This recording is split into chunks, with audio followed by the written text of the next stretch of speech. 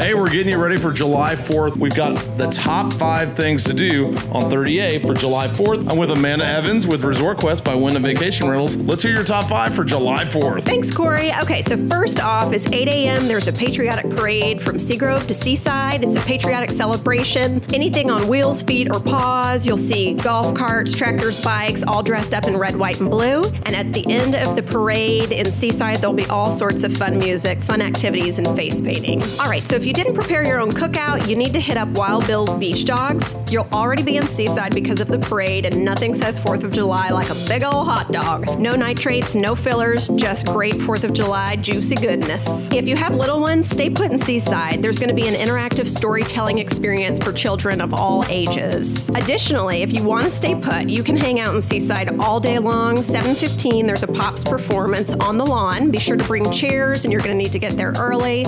You can also stay there for the fireworks presentation at 9 p.m. But if you're more like me, my number 5 is go to the beach. Get in the sand. I would recommend Grayton Beach. They don't have their own fireworks display, but where you are nestled in right there, you can look to the east or to the west, and you're going to see virtually every fireworks display anywhere in the coastline. It's amazing. And additionally, everybody's going to have their own sparklers and such, and the beach is just going to be glittered with fireworks and awesomeness. If you're ready to get down here for the 4th, you've not already booked, definitely check out wyndhamvacationrentals.com. We have got every kind of accommodation you could need, and we would love to see you soon.